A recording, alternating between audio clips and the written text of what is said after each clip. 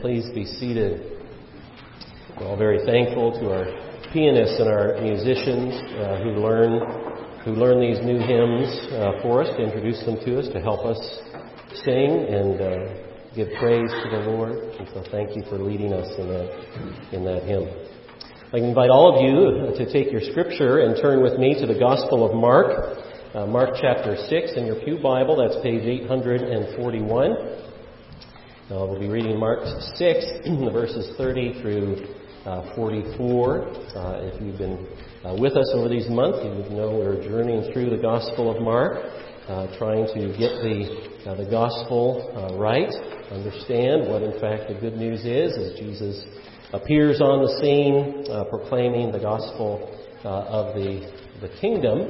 And last time we had heard about King Herod. The Bible takes us into the heart of Herod and what happened there. But just before that happened, we had heard of Jesus sending out the apostles on their mission to bring the gospel and to preach repentance. And so this passage picks up from there as they return to Jesus, ready and excited to share what has happened along the way. And so this is the ever-living and abiding, enduring Word of God. Mark 6, verse 30. The apostles returned to Jesus and told him all that they had done and taught.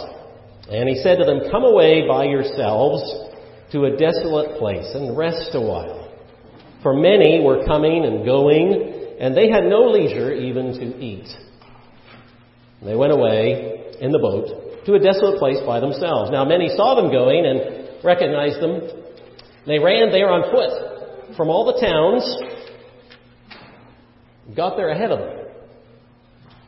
When he went ashore, that's Jesus, he saw a great crowd, and he had compassion on them because they were like sheep without a shepherd, and he began to teach them many things. And when it grew late, his disciples came to him and said, "This is a desolate place, and the hour is now late. Send them away to go into the surrounding countryside and villages and buy themselves something to eat." But he answered them, "You give them something to eat." And they said to him, "Shall we go and buy 200 denarii worth of bread and give it to them to eat?" And he said to them, "How many loaves do you have? Go and see." When they found out, they said, 5 and 2 fish. Then he commanded them all to sit down in groups on the green grass. So they sat down in groups, by hundreds and by 50s. And taking the 5 loaves and the 2 fish, he looked up to heaven and said a blessing, and broke the loaves and gave them to the disciples to set before the people. And he divided the 2 fish among them all. And they all ate and were satisfied. And they took up 12 baskets full of broken pieces and of the fish. And those who ate the loaves were 5,000 men. This is the word of the Lord. Let's pray. Oh Lord, how we need your help as we've just sung of the one born in the stall. As we learn more about the Lord Jesus, and in this passage too, Lord, help us to see him for who he is, that we might love him as we should. And we pray it in Jesus' name. Amen. Well, throughout the 4 gospel accounts of Matthew, Mark, Luke, and John, we have abundant evidence again and again of the greatness and the glory of God in the person of Jesus Christ. We have miracles, wonders, signs recorded for us in all 4 of the Gospels. And as you know, the same miracle is often recorded in multiple Gospels, sometimes in 2 of the Gospel stories, sometimes in 3. And then there is this miracle, which appears in all 4 Gospels as if to alert us to its special importance. Did you know there are only 2 miracles in all the Bible that are recorded in all 4 Gospels? The resurrection of Jesus Christ, and, you guessed it, the miracle of Jesus feeding 5,000 men, plus whatever women and children would have been present with 5 loaves of bread and 2 fish. It's a miracle that is meant to teach us something of the greatness and glory of God, of course. More evidence of Jesus' deity and divinity and power, that he could do such a thing. It's also meant to teach us about the abundant life that is to be found in Jesus. He is the one who provides all that we need. But here in the Gospel of Mark, we find, unlike the other Gospels, we find in this story of the feeding of the 5,000, this reference to Jesus having compassion on these people because they were like sheep without a shepherd. And so Mark, unlike the other Gospels, wants us to know this for certain, that what we read here happens because of who Jesus is and who he knows us to be. He is the compassionate shepherd. So let's think about the compassion of the shepherd. First of all, his compassion for the apostles. Jesus, we find out, was looking for some rest for the apostles. In Luke's account, we simply read this when Luke records this miracle. On their return, the apostles told him all they had done, and he took them and withdrew apart to a town called Bethsaida. The same miracle. So they were going to Bethsaida, which was about 4 miles away across the Sea of Galilee. But notice that while Luke simply mentions that Jesus withdrew with the apostles, Mark tells us why. They gave Jesus a full report, we find out, of all that had happened, all that they'd done, all that they taught. The same things Jesus was doing, right? He was doing things, wonderful works, and he was teaching the gospel. So they do that, and as they come back, they find out, or we find out, that they are completely immersed in ministry. There's many people coming and going, so much so the Bible says there was no time to eat.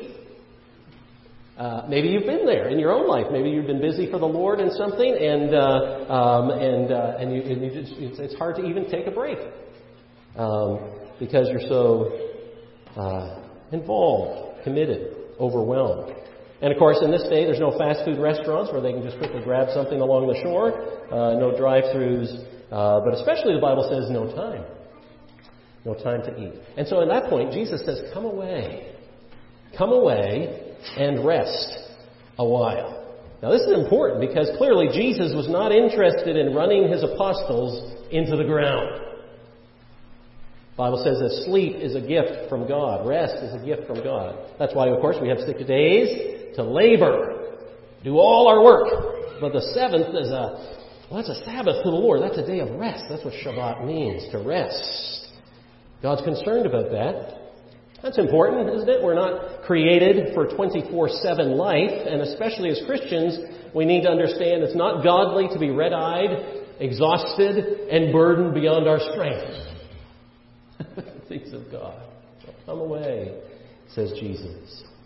Rest a while. So many folks, so much ministry. Jesus has compassion here, care for his servants. Jesus knows we need time away from the crowds, burdens, busyness, to a desolate place. That simply means a deserted place. It means a quiet place where there's not a crowd. That's what that means. It doesn't mean a desert with dirt. But come away to rest. He was concerned, in other words, for their well-being as his servants.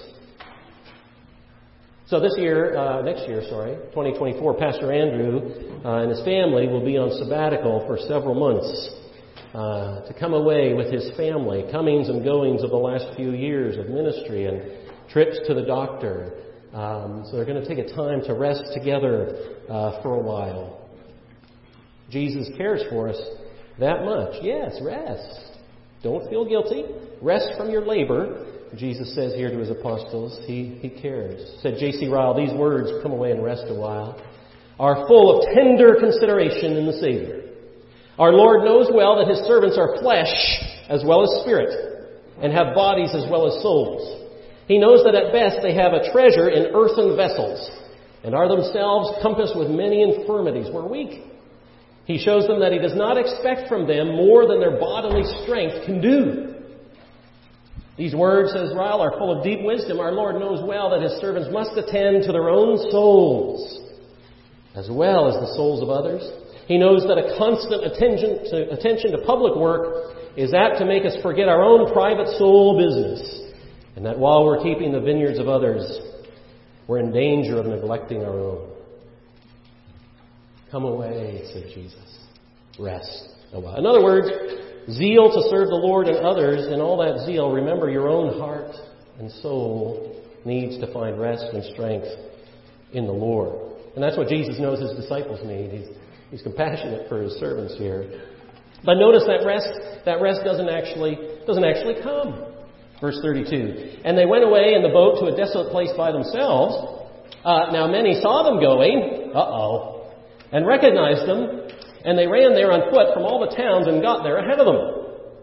So this would be like maybe Pastor Andrew in May says, our family, we're going to go up to Maine for our time of rest. Before they get there, you show up the front door. When they get to their place of rest, you're there. Something like that.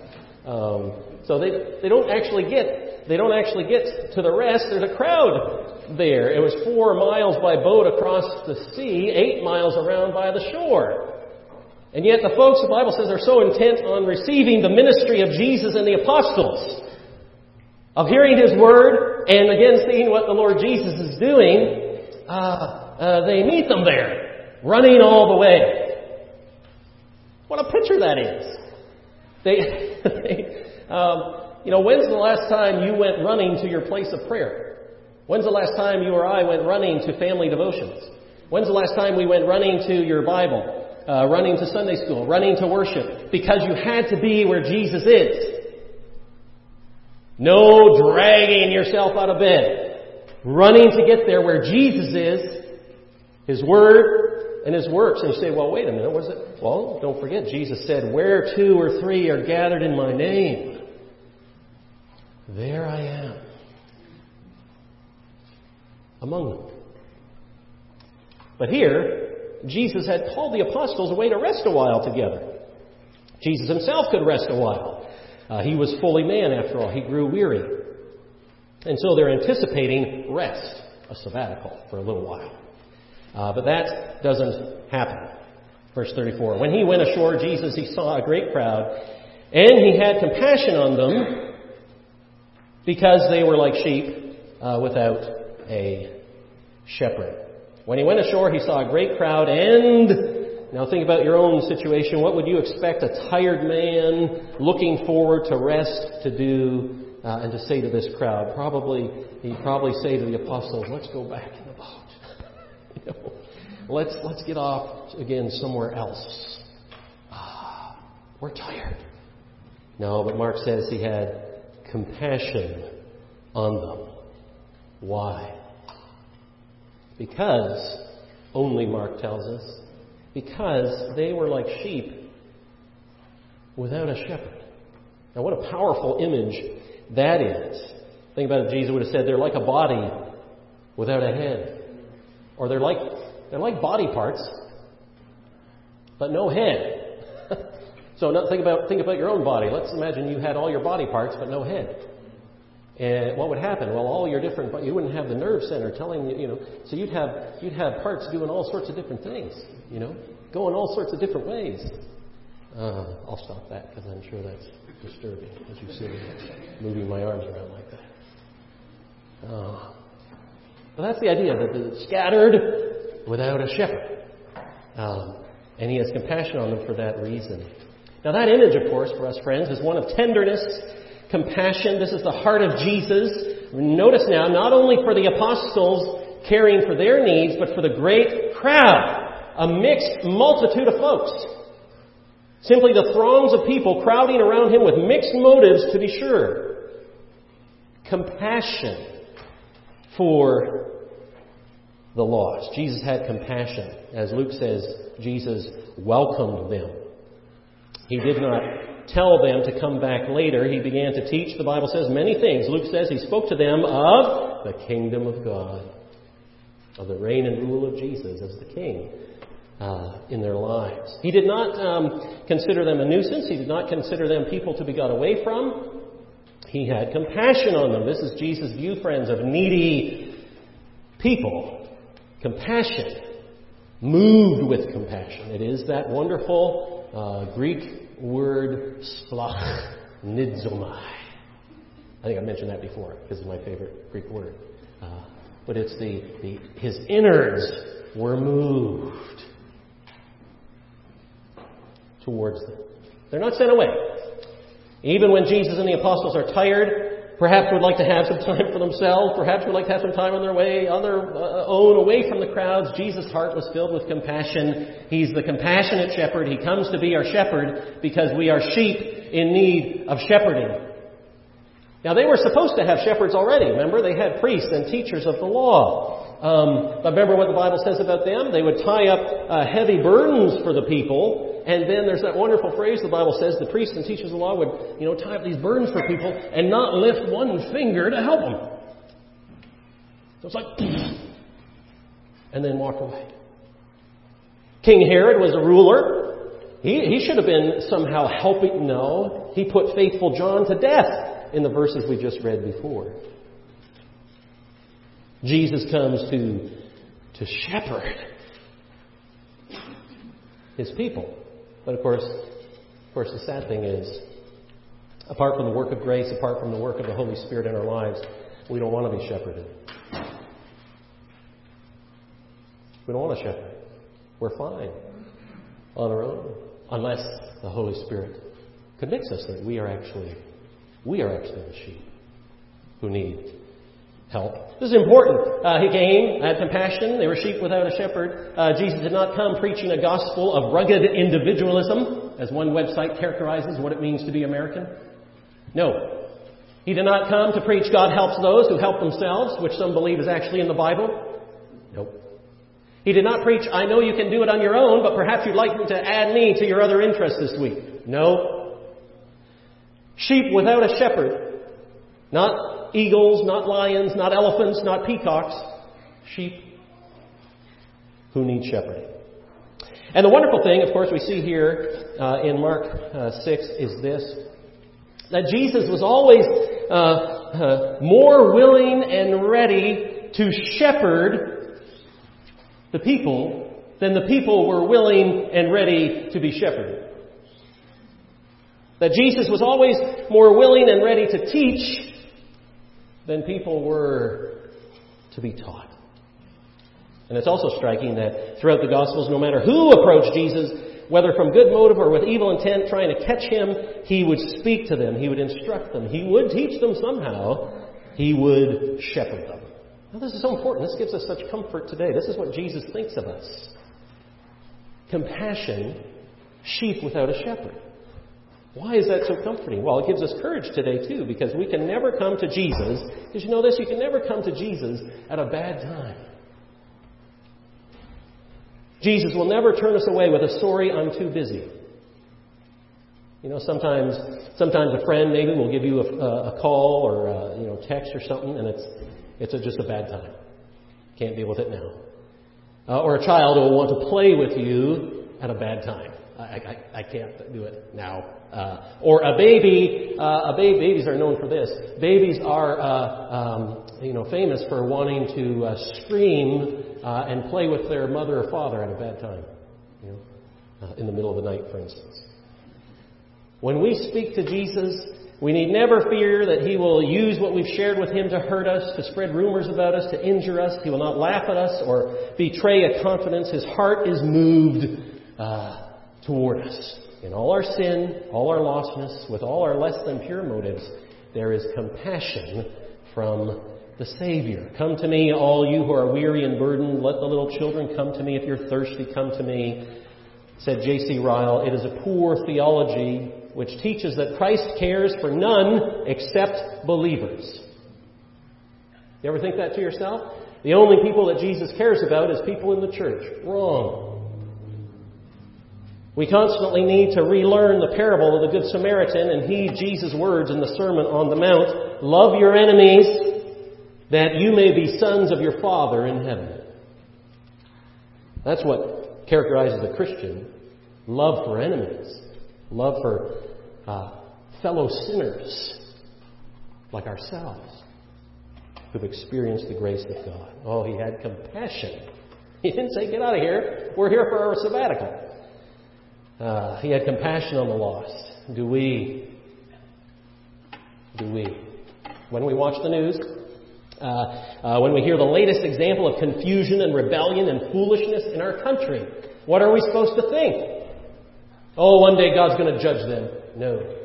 We're to have compassion. Our innards are to be moved towards them. They're like sheep without a shepherd. So he is the compassionate shepherd. But by way of contrast, the apostles, not so much. Verse 35.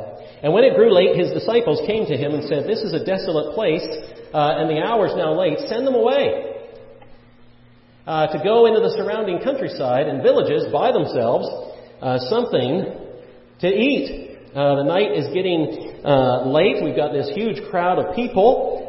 What are we possibly going to do with all these folks? I know, Jesus, you're teaching them and things like that, but darkness is falling. We've got to get them out of here. And they need to go find some food for themselves.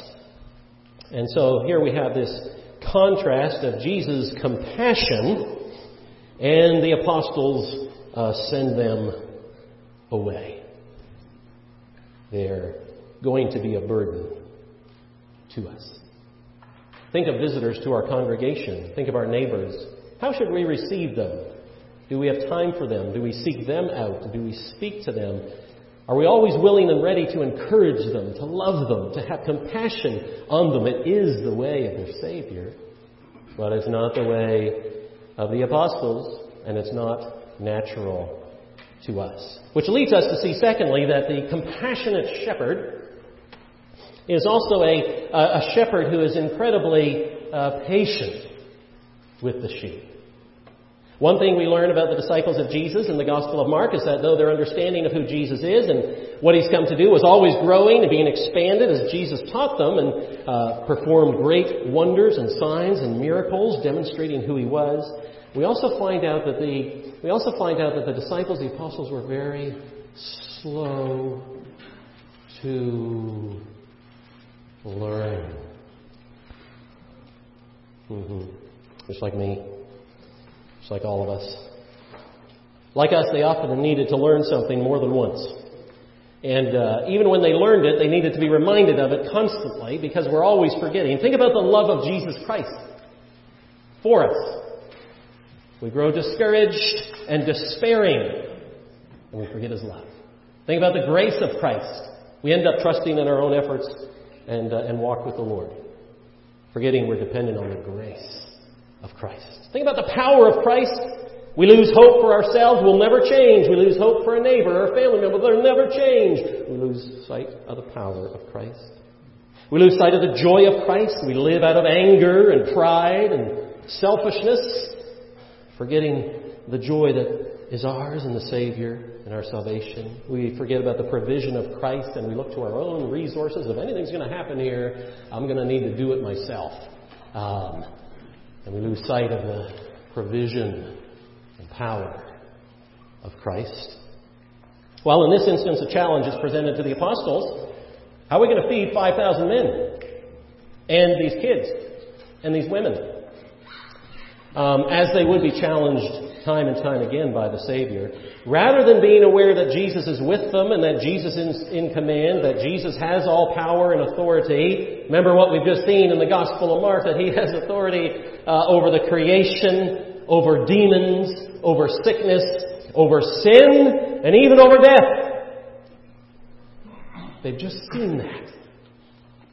But now with some crowds of folks who are not sure what to do with, they forget that Jesus is with them.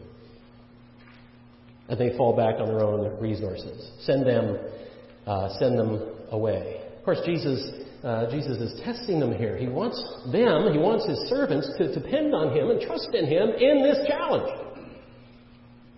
Not to send them away, but to trust Him to provide. Verse 36 is clear the apostles have their mind on earthly things rather than spiritual things. They have their eyes on themselves rather on Jesus. How do we know that? Because when the challenge comes, they despair at their own lack of resources. They said, are we going to spend, A denarii, we're told elsewhere in the Scripture, was a day's worth of wages. So are we going to spend like 20 to 30,000 US dollars on bread for these folks? What do we have? We got 5 loaves and 2 fish. In other words, either we will not have enough, even if we buy, or we won't have enough with these loaves, that's for sure, or we better take out a loan at the Bank of Bethsaida to foot this bill. We don't have money for this. In the Gospel of John, Philip actually says at this point, even 8 months' wages wouldn't be enough for each person to have a bite. And, of course, what are they doing? They're looking to themselves. They're looking what they have. They're looking at what they lack, but they did not look to Jesus. They looked to themselves when they should have looked to Jesus, similar to when they were in the boat and the sea grew harsh and they thought Jesus was leaving them in the lurch. You don't even care for us.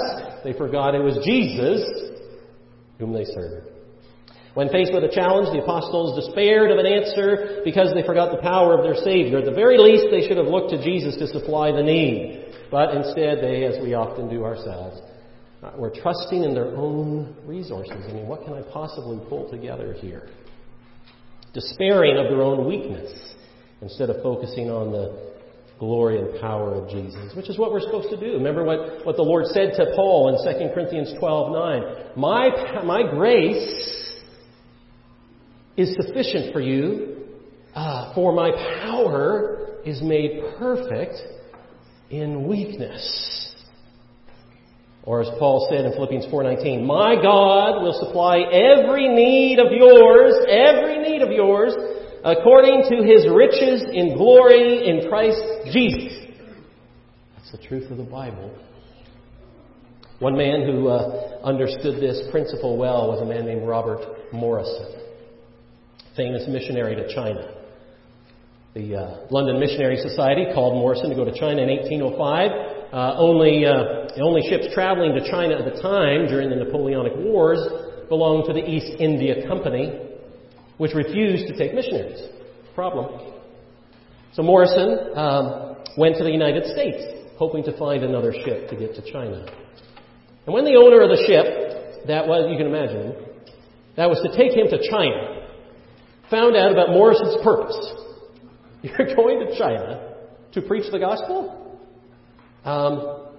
This owner of the ship was skeptical and said to Morrison, and so, Mr. Morrison, do you really expect that you will make an impression on the idolatry of the great Chinese Empire?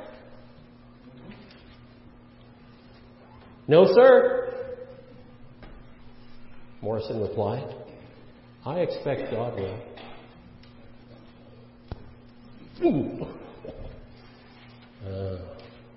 Not me. I expect God will. Oh yes, through His Word. And God made an impression, of course, on China's idolatry. It's when we know our weakness that we're ready to trust to the power of God. And these disciples, these apostles, always had to learn it. What do you got? 5 loaves. 2 fish. What are we going to do? What are we going to do? Well, that's where we find out that the compassionate shepherd not only is the shepherd who is incredibly patient, but he's also the compassionate shepherd who fully satisfies for all our needs. Perhaps one of the reasons that this miracle is recorded in all 4 Gospels is due to the sheer number of witnesses who were present. Think about that. You know, I think, the Bible's made up stories and these miracles, how could they be? The Bible says there were 5,000 men there with their wives and children. Think about all the witnesses there. Here's a miracle, in other words, that no one could deny. Its greatness, its reality could not be questioned. So what happens? Verse 39, then He commanded them all to sit down in groups on the green grass. Why does only Mark mention that the grass was green? Think of Psalm 23. So they sat down in groups by hundreds, and by 50s. Verse 44 tells us 5,000 men. Now, all these folks could not be fooled at the same time. Their hunger was real, the food was real, their satisfied stomachs were real, the 12 baskets left over were real. Here's a miracle done in public before thousands of witnesses, and here's the thing. The same Word of God, Jesus, who we're told elsewhere, through whom all things were created in the beginning, creates and multiplies food which before had not existed. Nothing can explain this miracle except the power of God, the power of Jesus, fully man, fully God, compassionate shepherd, powerful God. To put this into perspective, 5,000 men, not including any family. How much food would you need for 5,000 men? Well, we have fellowship lunch today, and you may have seen much food coming into the kitchen. Lots of food. Now, we would need about 100 times, let's say there's 100 people that join us for fellowship lunch, we would need about 100 times more food than what is currently cooking and that you can smell. But not only that, sometimes at a fellowship lunch, there are folks who could have eaten more, but there was no more food. Especially those oatmeal cranberry cookies. They always seem to go. Or the oatmeal raisin or deviled eggs. There's never enough, from my perspective. So you could always eat more. How much food would it take to fill up every one of us? Every one of us. Or imagine having everyone in your town show up unexpectedly for dinner and you feed them with what you have on hand in your fridge. There's 1,350 people in Elmer, 3,600 people in Woodstown. But if you had Moelker Hill over, that'd be about right. About 4,700 folks for dinner. And you've got the 5 loaves and the 2 fish. Now, some say, who deny the greatness and power of Jesus, that what must have happened is that the boy with the loaves and fish, who John mentions, there was a boy who had these things, that this boy somehow served as an inspiration for everyone else in the crowd that day so that everyone shared the food they had. So the story is really about being generous with our food. Now, a couple problems with that theory, of course. First of all, it denies the glory and power of Jesus in this passage, who works miracles throughout the gospel. That's the big problem. But secondly, it also asks us to believe another miracle in its place. That is, all these people who found themselves out late, away from the nearest ShopRite or Acme, had piles of food in their pockets to share with others. They just needed an example to do it. Why were the apostles so concerned if everyone's pants were bulging with food? Yeah, no. Now the Bible says Jesus took the 5 loaves and the 2 fish, created more by His power, and the Bible says He fed them all. Verse 42, and they all ate. They all ate and were satisfied, or ate their fill.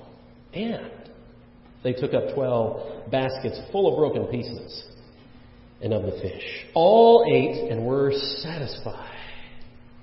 Friends, this is the Jesus we love and serve and worship, and who has come. The compassionate shepherd, so that you and I would no longer be shepherdless sheep. The same one who created, through whom the world was created, ex nihilo, out of nothing. The same one appeared, providing for thousands of people when His apostles are in despair. He's the one that calls light out of darkness. He's the one who raises Lazarus from the dead. He is almighty. He is not weak and helpless. He is the King of kings. He speaks, and bread and fish, not enough for Himself and the apostles, becomes a satisfying abundance, the Bible says, for all who are hungry. In fact, John says the people were given as much as they wanted and ate until they'd eaten their fill. Jesus satisfies their hunger. Now, many years ago, the Rolling Stones had a worldwide hit entitled "I Can't Get No Satisfaction." And it's just as relevant, actually, today as then, even though our technology is advanced. Just remember some of the lyrics. When I'm driving in my car and a man comes on the radio, he's telling me more and more about some useless information. Think about the internet. Supposed to fire my imagination. I can't get no satisfaction. Because I tried.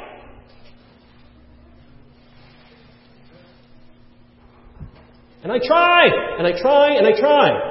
When I'm watching my TV, think of Netflix, Hulu, Amazon, whatever it is, a man comes on to tell me how white my shirts can be. Well, he can't be a man because he doesn't smoke the cigarettes as me. I can't get no satisfaction because I try and I try and I try and I try. When I'm riding around the world, I'm doing this, I'm signing that. I can't get no satisfaction, no satisfaction, no satisfaction, no satisfaction. Information, TV, popularity, phones, cars, money, sex, drugs. No. No satisfaction. And friends, that's the truth of sheep without a shepherd. Today, now, in our country, and in our churches. When people are not actually looking to Jesus as the Savior, compassionate shepherd, Creator. They come to church once in a while, but their heart is not inclined to the Lord. And as soon as they get out of church, their heart goes back to loving and desiring everything else the world offers. But you know what? At the end of the night and the next morning, they're empty again. Hungry again. Thirsty again. Because they're trying to find life and joy and peace and love and compassion everywhere. But in the one person the Bible says, it's all to be found. In the Lord Jesus. Well, Jesus had much to teach His disciples, but they were to learn from this miracle was simply this, that only Jesus can satisfy and Jesus provides for all our needs. Jesus is, the Bible says, the bread of life. He is the good shepherd. And remember, Mark says He got them to sit down on the green grass. And He fed them. Because, of course, the shepherd of Psalm 23 makes me lie down in green pastures. He restores my soul. I shall not want. Oh, this is all true. This is all true of the one who has come to give us life. The shepherd who would one day give His own life for the sheep, that we would never be shepherdless again. Are you satisfied in God? Have you ate and drank your fill of all the grace and mercy that comes to us in the person of Jesus Christ? J.C. Ryle said, "The heart of man can never be satisfied with the things of this world. It is always empty and hungry and thirsty and dissatisfied." You know any dissatisfied people in America? Can only be that way, said Ryle, till that heart comes to Christ. Why does He have compassion? We are sheep without a shepherd. But here's the thing, the Bible says, Jesus has come. We need no longer be wandering sheep. The good, compassionate shepherd who gives His life, lays it down for the sheep, has come. That we might find our all in Him. May that be true of you. May that be true of me. Let's pray. Heavenly Father, we thank You for Your Word. We thank You that as we read the Scripture and by the work of Your Holy Spirit, You open up to us Your heart and the very heart of the Savior. Oh Lord, convict us today that yes, indeed, we are those sheep. And that if we do not know the Lord Jesus Christ, we are wandering. Nothing quenches our thirst. No desire truly fulfills. No entertainment, no excitement, no experience ever fully satisfies. But Lord, you've told us why. That you have given us hearts that are restless until they find their rest in you. So draw us, we pray, today to this Jesus, revealed to us on the pages of Scripture, a miracle that none could deny. That we too would see him, powerful to save, compassionate to shepherd us, that we might know where to go, and that we might hear his voice. And we pray it in Jesus' name. Amen. Amen.